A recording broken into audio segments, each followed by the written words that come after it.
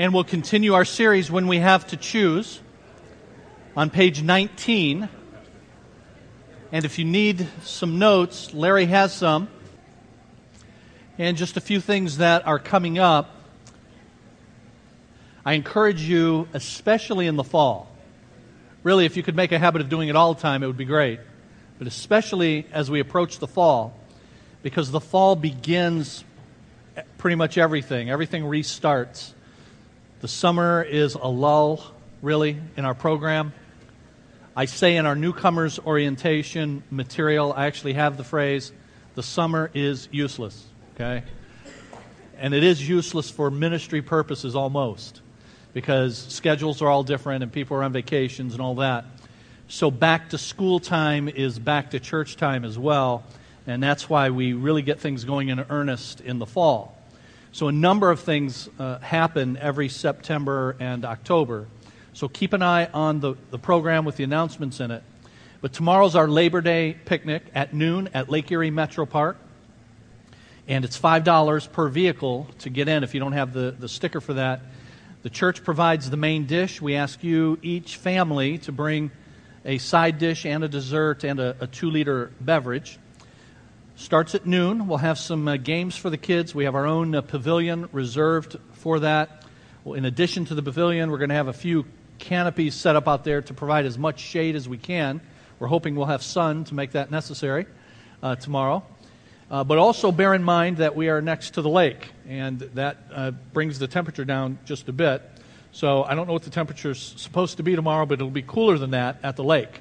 So bear that in mind as you decide what you're going to wear. But Labor Day picnic is tomorrow. This coming Thursday, from 1:30 to 7:30, is a blood drive, Red Cross blood drive. And we have a few slots left on the sign-up sheet between 1:30 and 7:30 that we would like to get filled in. So we have the sheet for that. And Peggy has the sheet for that. And like we did last week, we passed this around starting over here. We'll do that again. It worked okay last week. So if you were here last week and you already saw that, then forgive us for the hassle, but we want to make sure that gets under the nose of everybody. It's our last time to do that. And this Thursday is the blood drive itself. So if you haven't signed up and you can donate blood and perhaps save someone's life, so it is important stuff, if you can do it, then please consider doing that this coming Thursday. So that sheet will go around, and then it will go to Ed Martin. Ed will pick it up, and then we'll turn it into the Red Cross folks and let them know who is signed up under what slots. And then if you could show up at that time on Thursday, that'd be great. So we've got that going on. Now, with regard to this class and this material, there's more paper at the end of your notebook than you have to worry about because beginning in the late 20s, I forget what page it is, but there's an appendix, and a number of pages are appendices, so we don't have as many pages to go as it seems, but we still do have several. So we're going to try to finish that over the next few weeks, but it's going to get a little bit choppy, unfortunately, because next week during this hour, we're going to have a representative from Bethany Christian Services here. Missy Parker will be here, and she will take this slot to talk about what they do to help churches engage in orphan care. And there are a number of things that churches and individuals can do short of full adoption or becoming foster parents. Those are things that they do. She'll talk about that. But there are lots of things short of that we can do to help folks find homes, or those who don't have homes, help them in that transition. So she'll be here next week. So I encourage you to be here. She's a very engaging gal. Bethany has quite a ministry. I enjoyed very much the hour and a half that I was able to spend talking to her about what they do and how we might be able to partner with them. But that means we won't be going through this material next Sunday because Missy will be here. And then 2 weeks from today, we won't be going through this material because I won't be here. So I'll be at a church in Rockford, Illinois, that weekend, Saturday and Sunday. So if you think of it, you can pray for me traveling there and ministry there. But it means I won't be here. And we will have our missionary to an unnamed country a restricted access country. But Joel Compton is going to be with us 2 weeks from today. And so he'll be ministering in this hour, and you'll enjoy Joel very much, and we support him, and you've heard, those that have been around for a while have heard from him in the past. He's a very engaging guy and a good guy, and they're doing a good work, so you'll be happy to get an update from him. So 3 weeks from today is when I'll be back for us to pick this up again, and then on the 29th, and then into October, just as few weeks as we can to finish this off and then move on to a new series, okay? So that's roughly what's coming up. We're going to have a few weeks where we're going to be interrupted on this series, so thank you for your patience in advance with that. But we pick up today on page 19, Living by the Book. So as we try to make decisions that are honoring to God, we've begun to show that those decisions are going to have to be made consistent with the precepts and principles that God has outlined in Scripture. It is the Bible where God has given us His will, His revealed, His moral will. So if I want to make choices that honor God, I have to know God's will. And His will is contained in a book. But that means I have to read the book, study the book, and interpret it properly before I can make application of it to the choices that I make. So that's where we've been, and we're looking at how then to use the book, the Bible, in an effective way, and in a way then that allows us to make those kinds of choices. And that brings us to page 19, Living by the Book. We've seen that God has made known His desire, that is, His moral will, in His Word, the Bible. His desire is that we, 1, participate in His purpose, and 2, reflect His character. We saw way back in session 2 that pursuing God's purpose requires us to make life decisions about career and marriage and where we're going to be located and so on, but to make those in a way that intentionally seeks to advance the biblical mission. And that's what Appendix A is about, explaining what the biblical mission is. I did that briefly when we took a look at Appendix A several weeks ago. If you were not here for that, you can listen to prior lessons on our website, but I encourage you to take a look at that. I mean, in a nutshell, we're saying that if I'm going to make decisions that please God, I have to make decisions that consciously and intentionally seek to advance the purpose that He has for me. And that purpose is, yes, to bring Him glory, but more specifically, bring Him glory by advancing His mission in the world. That mission is centered upon His church and you finding your place in His church in order for it to advance. That's what Appendix A is about, and I encourage you to go and read that if you haven't. But the middle of that paragraph, however, God's desire for us extends beyond the big decisions to the everyday small stuff as well, because in all of these we must choose what best displays the glory of God, that is His character, and thus pleases Him.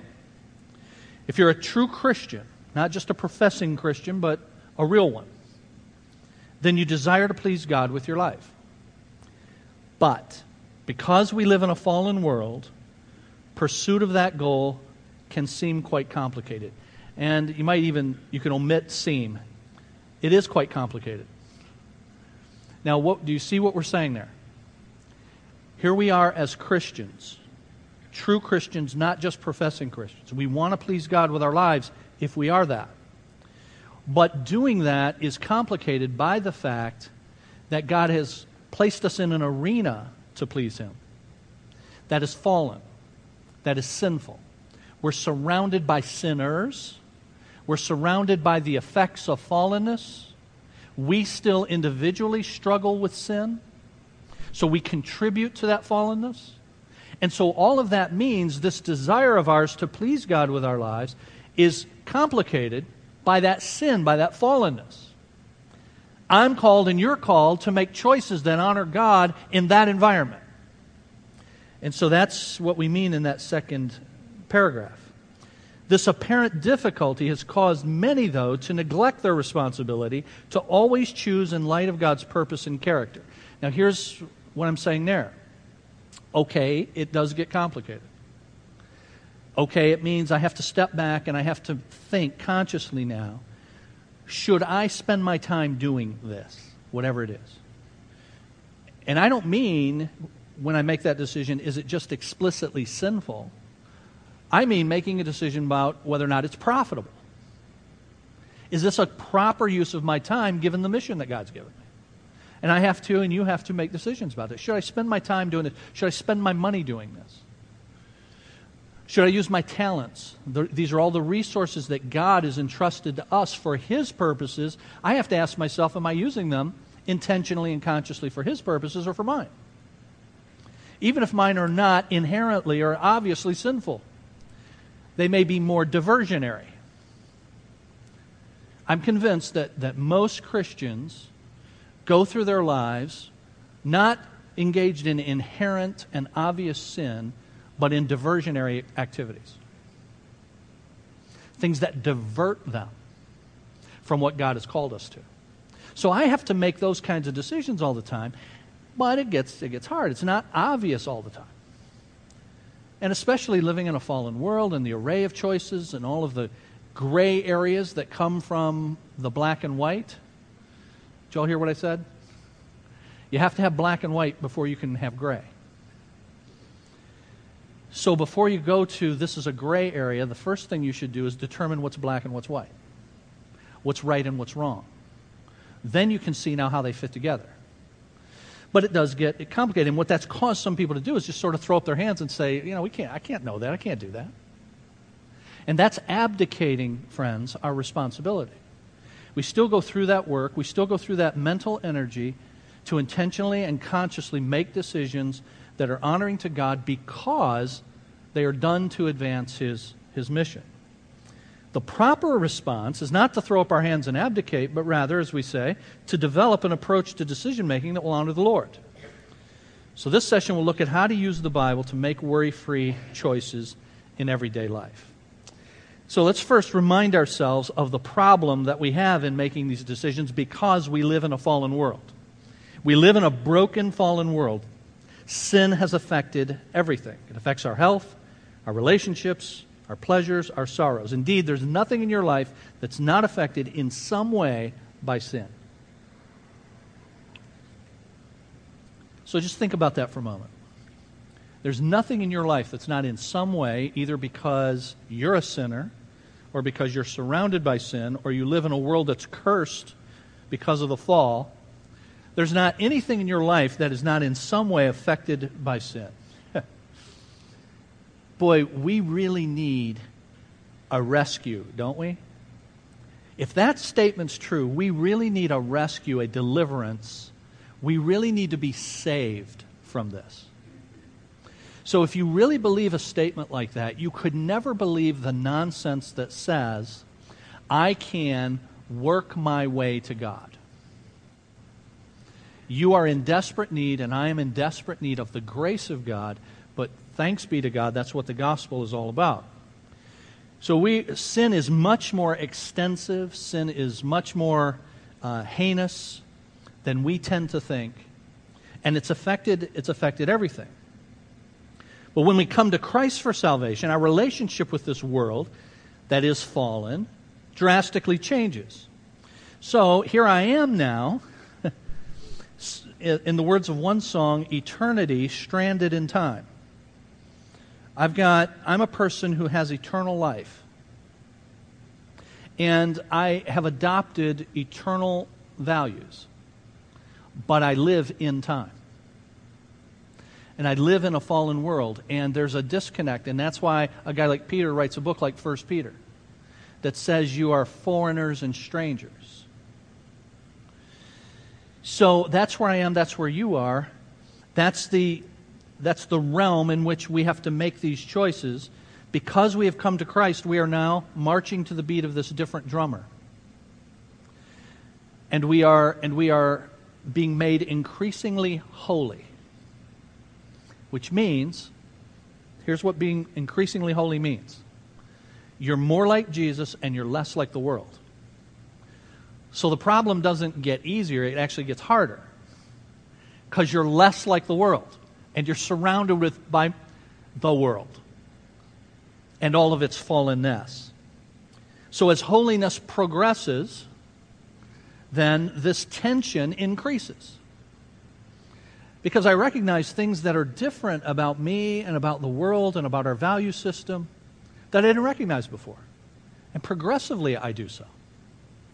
In John chapter 17, Jesus prays the night before he is crucified.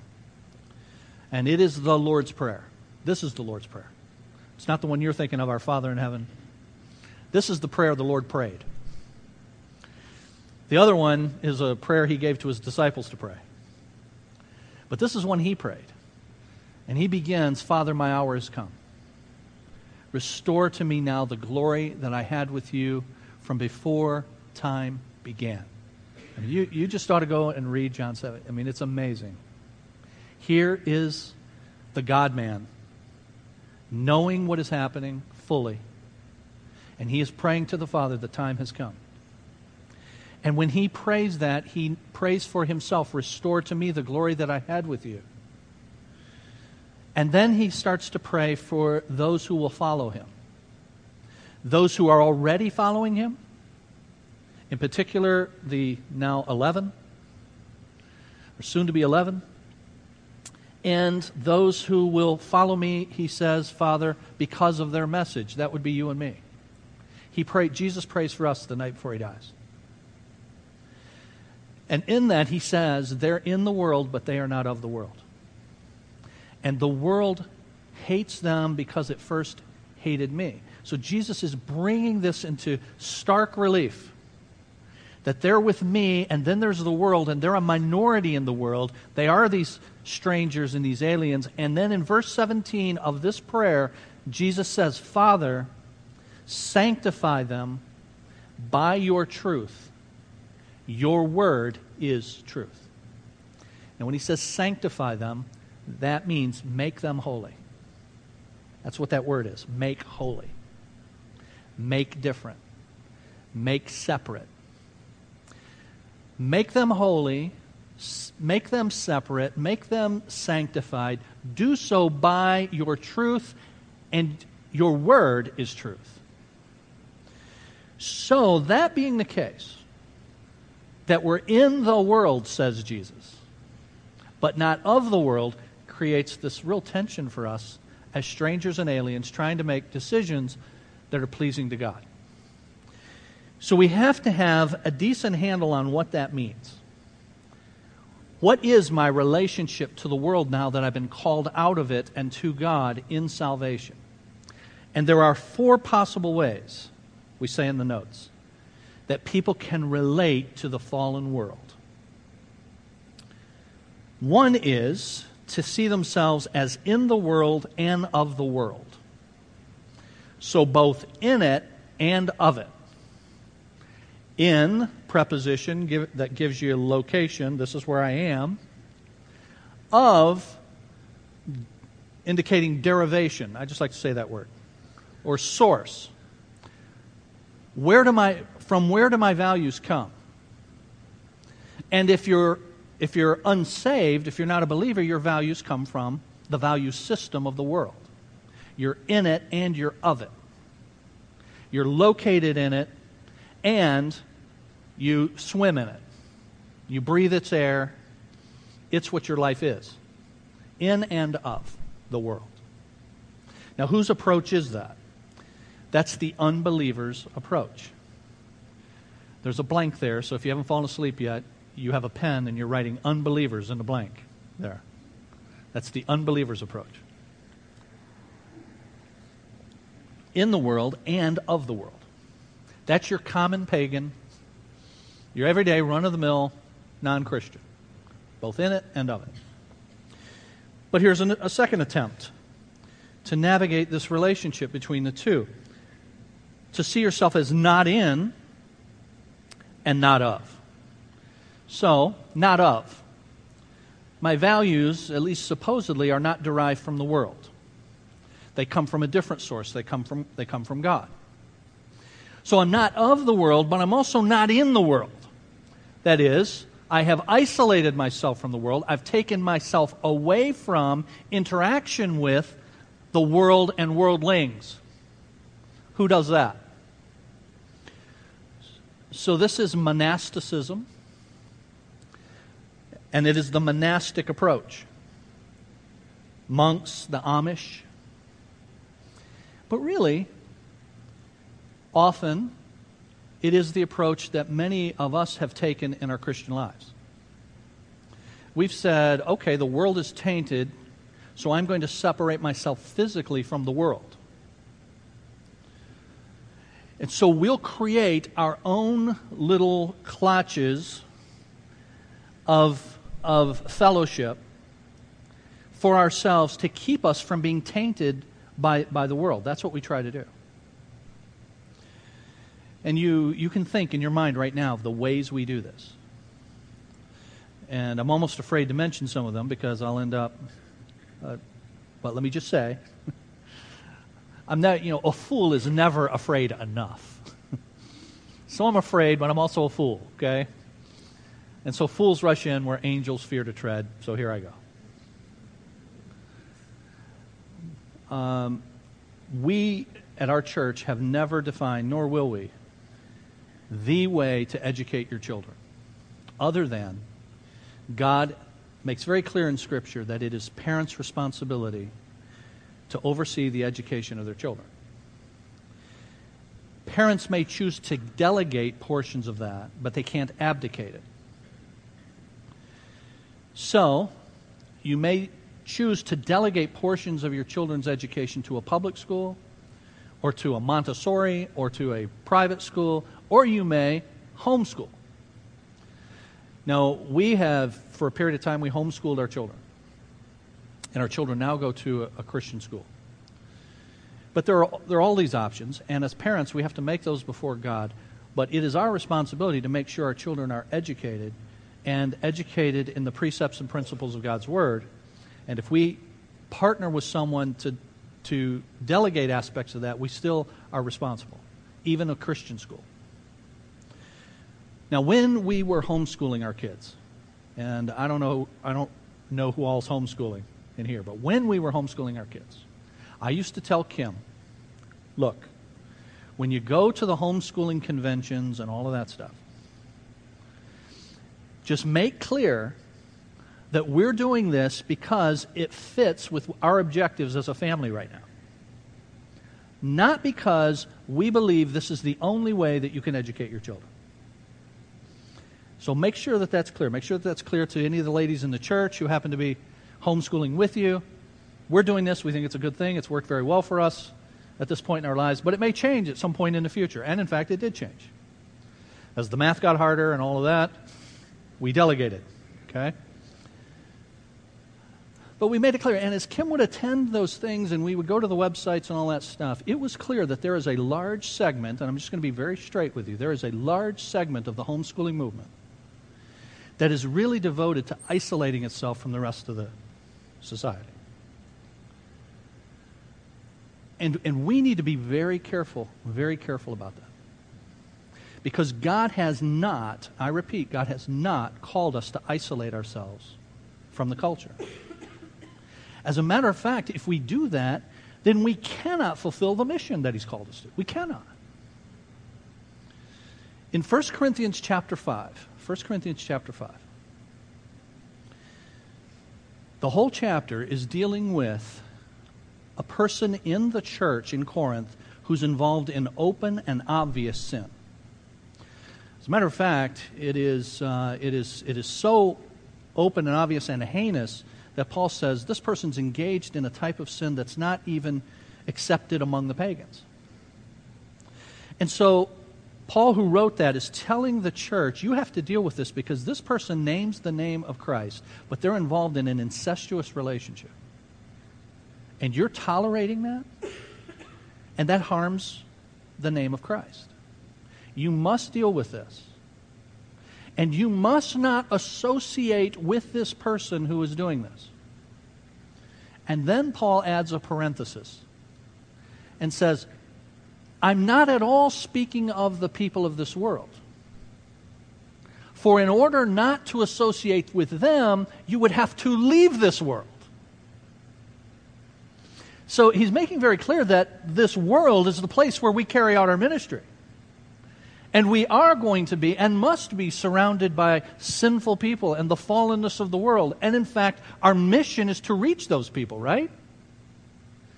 But I can't do that if my life's objective is to isolate myself from them. And I will say further, while I'm in trouble probably with some number of folk, might as well go the whole route. Make it worthwhile. If you're going to get stoned, make it worth your while, okay? But it also very often involves a false definition of what sin is, what fallenness is. Because in those societies, those subcultures, the definition of sin is often the worldly things that people do. So those people are involved in drugs. Those people are involved in all sorts of activity that we don't want to be involved in, obviously. And we want to make sure that taint doesn't rub off on us, so we're not going to rub shoulders with them. But do you understand that is a very inadequate definition of sin? And what you really do is then carry other kinds of sins into your subculture? But we think we're purer than we are because we don't do their stuff? I mean, we don't shoot each other. We just stab each other in the back. We just gossip and slander and are jealous and all the stuff that sinners do. So we wind up with a feeling of comfort that we have escaped the taint of the world, when in fact worldliness is because sinners are, and we are sinners. And so we carry our own form of worldliness with us. So does everybody get the idea that I'm not in favor of the isolationist approach? And forget what I'm in favor of. I am absolutely convinced that God does not teach the isolationist, monastic, Amish, and sometimes approach we take. So that's one way, not in and not of. But the truth is we're in. We're in the world. And we're going to have to rub shoulders with the world if we're going to carry out the mission that Jesus gave us. And that means you are going to have to rub shoulders with people that are uncomfortable for you. So just yesterday, and I'm going to send this prayer request out when I have the funeral arrangements, but just yesterday morning, I got a call at 7:15. I was on my way to a counseling meeting, and I got a call from my nephew, who many of you know, Justin, my nephew, whom my wife and I raised from 5th grade on through high school. And Justin called me weeping because he had been staying at his mother's place and his mother died. So his mother, my oldest brother's ex-wife, died last night, early Saturday morning. She died of a drug overdose. This is the environment that they came out of. This is the environment that they've been exposed to, continue to be exposed to, that they have struggled with. This has been part of my life for years. And I get this call, and her name is Mickey, and Mickey has died. Mickey was 53. When I went over to her apartment in Lincoln Park, and the police are there, the police tell me that within 24 hours, 6 people have OD'd on heroin. And they said that there must be a bad batch of heroin. So somehow tainted with something that makes it more potent and thus more deadly, I guess. So they've had all these calls. Cousins start to show up. And as they show up, these are some young people that I had met years ago. My wife and I used to bring them to church. One of them came up to me. I didn't recognize him. He said, "Does your church still have an Awana program?" We used to take this boy to Awana. But almost to a man and woman, all of them are involved in drugs somehow. One of the cousins was weeping, young lady, weeping, said, "I was just with her last night, and I told her over and over again, quote, 'Don't overdo it.'" Now think about that. You're shooting heroin and you're saying, "Don't overdo it." as if there's a right amount of heroin for somebody to take. Now, I'm standing there, and I am not in my world, right? I am not in my comfort zone. But it's a world that God has called me to for this period of time, for whoever He's working on, who needs what Jesus offers, who's willing to accept what Jesus offers. So there I am. And I can't say, I can't be around you people, can I? And what I'm telling you, church, is you can't either. So, there are all kinds of, it is a mess. The fallen world's a wreck. And unless you get yanked out of your lethargy on that from time to time, and I mean myself with that, I'm going off to breakfast to counsel with somebody, and then I get a call, and that just jerks me again out of my middle-class existence to see there is a whole nother world out there where the effects of sin are very obvious and devastating, and where the power of the gospel is desperately, desperately needed. And if we, of all people, say, those aren't our people, our objective is to make sure we create structures that keep them out and we don't rub shoulders with them, then we can't carry out the mission that Jesus has called us to. We can't. Not only can't we, we're being disobedient. Remember who Jesus hung around with? It's interesting. Jesus, the crowd Jesus hung around with is a crowd that we would condemn others for hanging around with, for mission purposes. Just like who did? There were people who condemned Jesus for doing that, right? Who were the people who did that? The church folk. The religious people who had separated themselves from those kind. So not in the world and not of the world. So pray for Justin, pray for Matthew. And funeral arrangements are being made. I'll send a note around about that. It appears I will be doing the funeral for Mickey in the next few days. So, pray about that. A third approach to our relationship with the world is to be not in the world, but of the world. Now, what is that? Now, again, not in means physically remove yourself, but of means the source of your values still comes from the world. Now, who's that? Who removes themselves on the one hand, but still has their values from? And this is what I call the common evangelical approach. Most Christians. Because here's what we do. It's similar to what I said. We have our own things, our stuff we do, and we have a kind of parallel world of our own to the society. So we don't want to be around those people and what they do, so we'll create our own versions of the stuff they do. So you got fashion shows, we got Christian fashion shows. You got talk shows, we got Christian talk shows. You got novels, we got Christian novels. Anything you can do, we can do baptized. Anything you can do, we can do with Jesus mixed in. So we've got our own separate stuff, but the values expressed in the stuff are still the world's values. You got rock bands, we got rock bands. And our rock bands are better than your rock bands. Actually, they're not. You guys have heard me say, you're not making Christianity better, you're making rock and roll worse. Okay? But nevertheless, but we got better. So because Jesus is kicked in. You got your concerts, we got our concerts. You got your on and on it goes. And we've got to ask ourselves, what is the source of our values constantly? So there's those approaches, and they're all obviously erroneous. The unbeliever's approach, the monastic approach, the common evangelical approach, and then there is finally the biblical approach.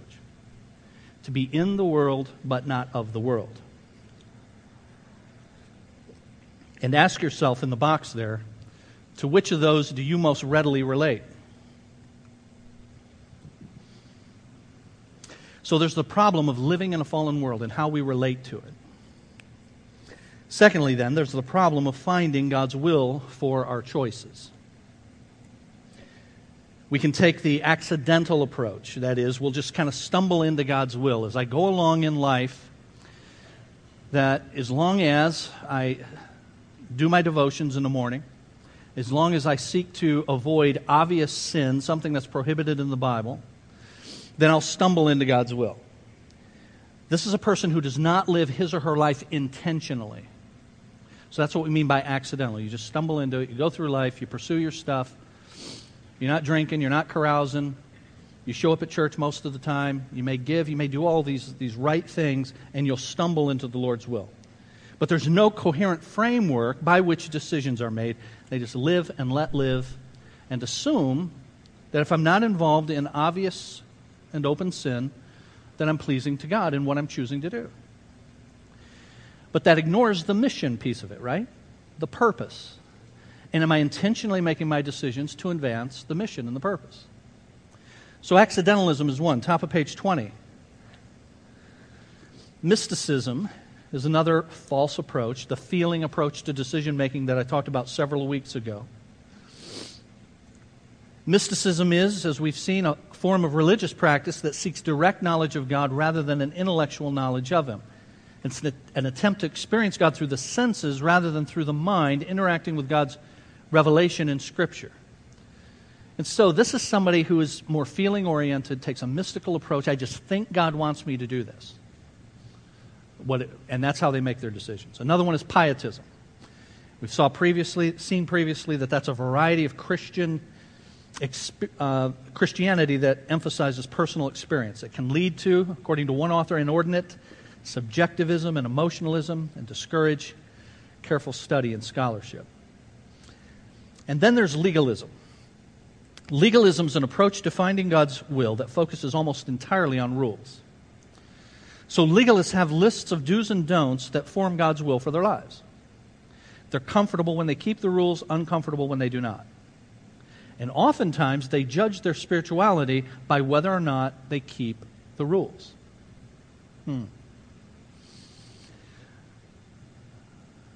Now, is it quiet in here, or is that just because I can't hear anybody because of the air conditioning? But this is very easy to fall into. That I'm keeping the rules, I'm doing the stuff like I mentioned earlier. I do my devotions, I come to church, I give my money, I have these lists of things that I do, and things I stay away from. And then I judge my relationship with God and my spirituality based primarily, sometimes exclusively, on that. Now, it is true, so let's go through this a bit. It is true that biblical behavior requires rules and standards, but not legalistic rules and standards that say my relationship with God is good because I do these things. But nevertheless, biblical behavior does indeed, we're going to see, require rules and standards. So to avoid legalism, because we don't want to be legalistic, some people say we don't need rules and standards, and that would be false as well. Biblical behavior requires that. How do we know? Well, there's the biblical pattern. One, God's law is divided into two general types of laws. There are apodictic laws and casuistic laws. And those, if you get nothing else out of coming to Discovering God, you guys hear me say sometimes, what you want to get is one word you didn't know the definition of. And especially at least one word that your friends don't know the definition of. So that when you're losing an argument, you throw that word out there. It may be completely out of context. It may have nothing to do with what you're talking about. But next time you're losing an argument, you just say, you are taking the apodictic route. And just enjoy their stunned silence for a moment as you walk away in triumph, having won the argument, okay? Now, what are apodictic laws? Now, it says here that they are those that are timeless. That's actually not the best way to describe them. Perhaps the best way to describe them is that they are independent. They're independent of circumstances. Independent of circumstances. Apodictic. And these are laws like the Ten Commandments. You shall have no other gods before me. Okay? That's independent of circumstances. You shall not murder. That also is independent. That is always true, that you shall not murder. Now, notice, if it said you shall not kill, that would be different. Because there actually is a time to kill. When God instituted capital punishment. But capital punishment is not murder. So they both wind up with someone who's dead, but one is murdering and another one is justice. And God defines that. So you shall not lie, you shall not steal, and so on. These are apodictic, independent of circumstances. But then there are the more ubiquitous cases. Hey, there's a good one. You should use that sometime. More often, casuistic laws. And if you want to relate that, you can see in the word casuistic cases. These are case laws. These are dependent on time and circumstances. So these are the kinds of laws, standards you would have under certain conditions, in certain cases. This is what I'll do and I won't do. And you see those in God's law all over the place. So as you're reading through the first part of your Bible, and especially the first several books of the first part of your Bible, the books of the law, you often find things like we have in Deuteronomy 22. You shall not see your countryman's ox or his sheep straying away and pay no attention to them. You shall certainly bring them back to your countryman.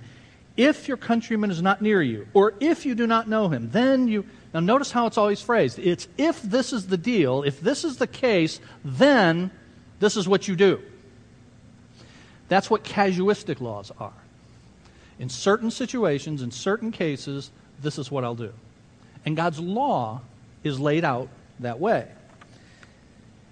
So, biblical behavior requires rules and standards, but if you look at number 2, top of page 21, if you add to that the hypocrisy of the Pharisees, well known and well documented in Scripture, then this thing that is necessary for you to develop and me to develop rules and standards of behavior and develop case laws for ourselves as to what we will do and we won't do is complicated because there were people who had lots of rules and standards in Scripture, but they were hypocrites about it.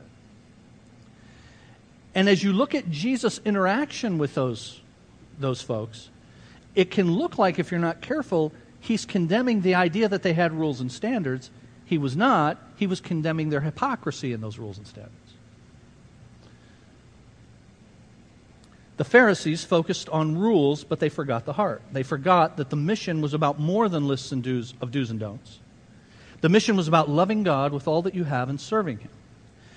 And Christ had strong words for the Pharisees. Woe to you, scribes and Pharisees, hypocrites! You tithe mint and dill and cumin, and you have neglected the weightier provisions of the law, justice and mercy and faithfulness. But these are the things you should have done without neglecting the others. You blind guides who strain out a gnat and swallow a camel. Now, there's not only the hypocrisy that often goes with people who are sticklers for rules. Let's just be honest. That's often the case. Sin being what it is, sinners as we are, often when we have rules, which we must have, often our sinful hearts lead us into a hypocritical approach. We're not keeping the rules ourselves, but we try to act like we are, which is what the Pharisees did. But there's another problem with this, and I'm going to lay it out there for you, and then we will continue it in 3 weeks. And that is this.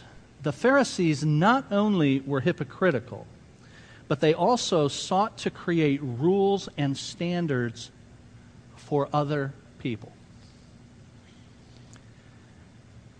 And this is a huge problem when we in our lives try to create case laws and rules and standards for things we will and we will not do in our decision making, which we must do.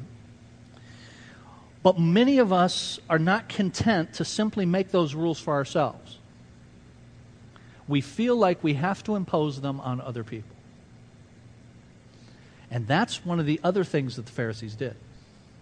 It wasn't just that they did these things or refrained from these things. Everybody else had to do them and refrain from them as well. That person that has to impose his or her rules on everybody else has been called this: the professional weaker brother. You ever heard that phrase? The professional weaker brother. I'll tell you who the professional weaker brother is, and then I really do have to stop because the nursery people will kill me if I do not. And after I say amen after the prayer, if you have kids in the nursery, go fetch them, please. The professional weaker brother is taken from what we are going to see on the next page, page 22, in 3 weeks. 1 Corinthians chapter 8 and Romans 14. And you've read those passages, but in them it refers to one whose conscience is weak, one who is weaker than you in the faith, and you entertain the question of whether or not you should participate in a particular activity, and whether you should or should not, according to those passages, has something to do with the effect that it will have on this weaker brother or sister. So that's where the weaker idea comes from. If you do this particular thing, is it going to have an ill effect on this weaker brother or sister? The professional weaker brother is somebody who's bought a badge, theoretically, and they wear it, and they let you know all the stuff that offends them. Hey, I'm the weaker brother here. And when you do X, it offends me. Therefore, you shouldn't do that. That's the person who's made a career out of being the weaker brother. Now, here's one of the things about the weaker brother in Scripture. He didn't know he was the weaker brother. So if you applied for and got the job of weaker brother, then you're not the weaker brother of Romans 14 and 1 Corinthians 8. Okay? But you've got people who do that. I've actually seen it with my own eyes. I'll give you one example, and then we're done. I saw years ago at a church picnic, not our church, someone in the church came to the picnic, had a boom box. So this is how long ago this was. Boom box. And they were setting up for this picnic, and they put their boom box out there, and they turned on a cassette tape, further dating this thing, and they're playing some music. And it was Christian music, Christian band or something. And somebody there said, "That offends me," which also meant turn that off. So you see that here's a person who has set up standards for his or herself, but also feels comfortable imposing those on other people. And because we've seen and experienced the hypocrisy of the Pharisees and the imposition of the Pharisees, what many people then do is say, I'm not getting into rules and standards. And that is a first-order mistake. The problem is not having rules and standards. The problem is seeking to impose your rules and standards on everybody else. You have to have them. I have to have them in order for us to intentionally make God-honoring decisions. But these are obstacles that keep many of us from doing them. So what we need to do is develop convictions. We'll talk about how to do that. Develop our own inventory of case laws. And then, by God's grace, live accordingly, okay? We'll talk about that in 3 weeks. Let's pray together. Father, thank you for allowing us to grapple with these issues.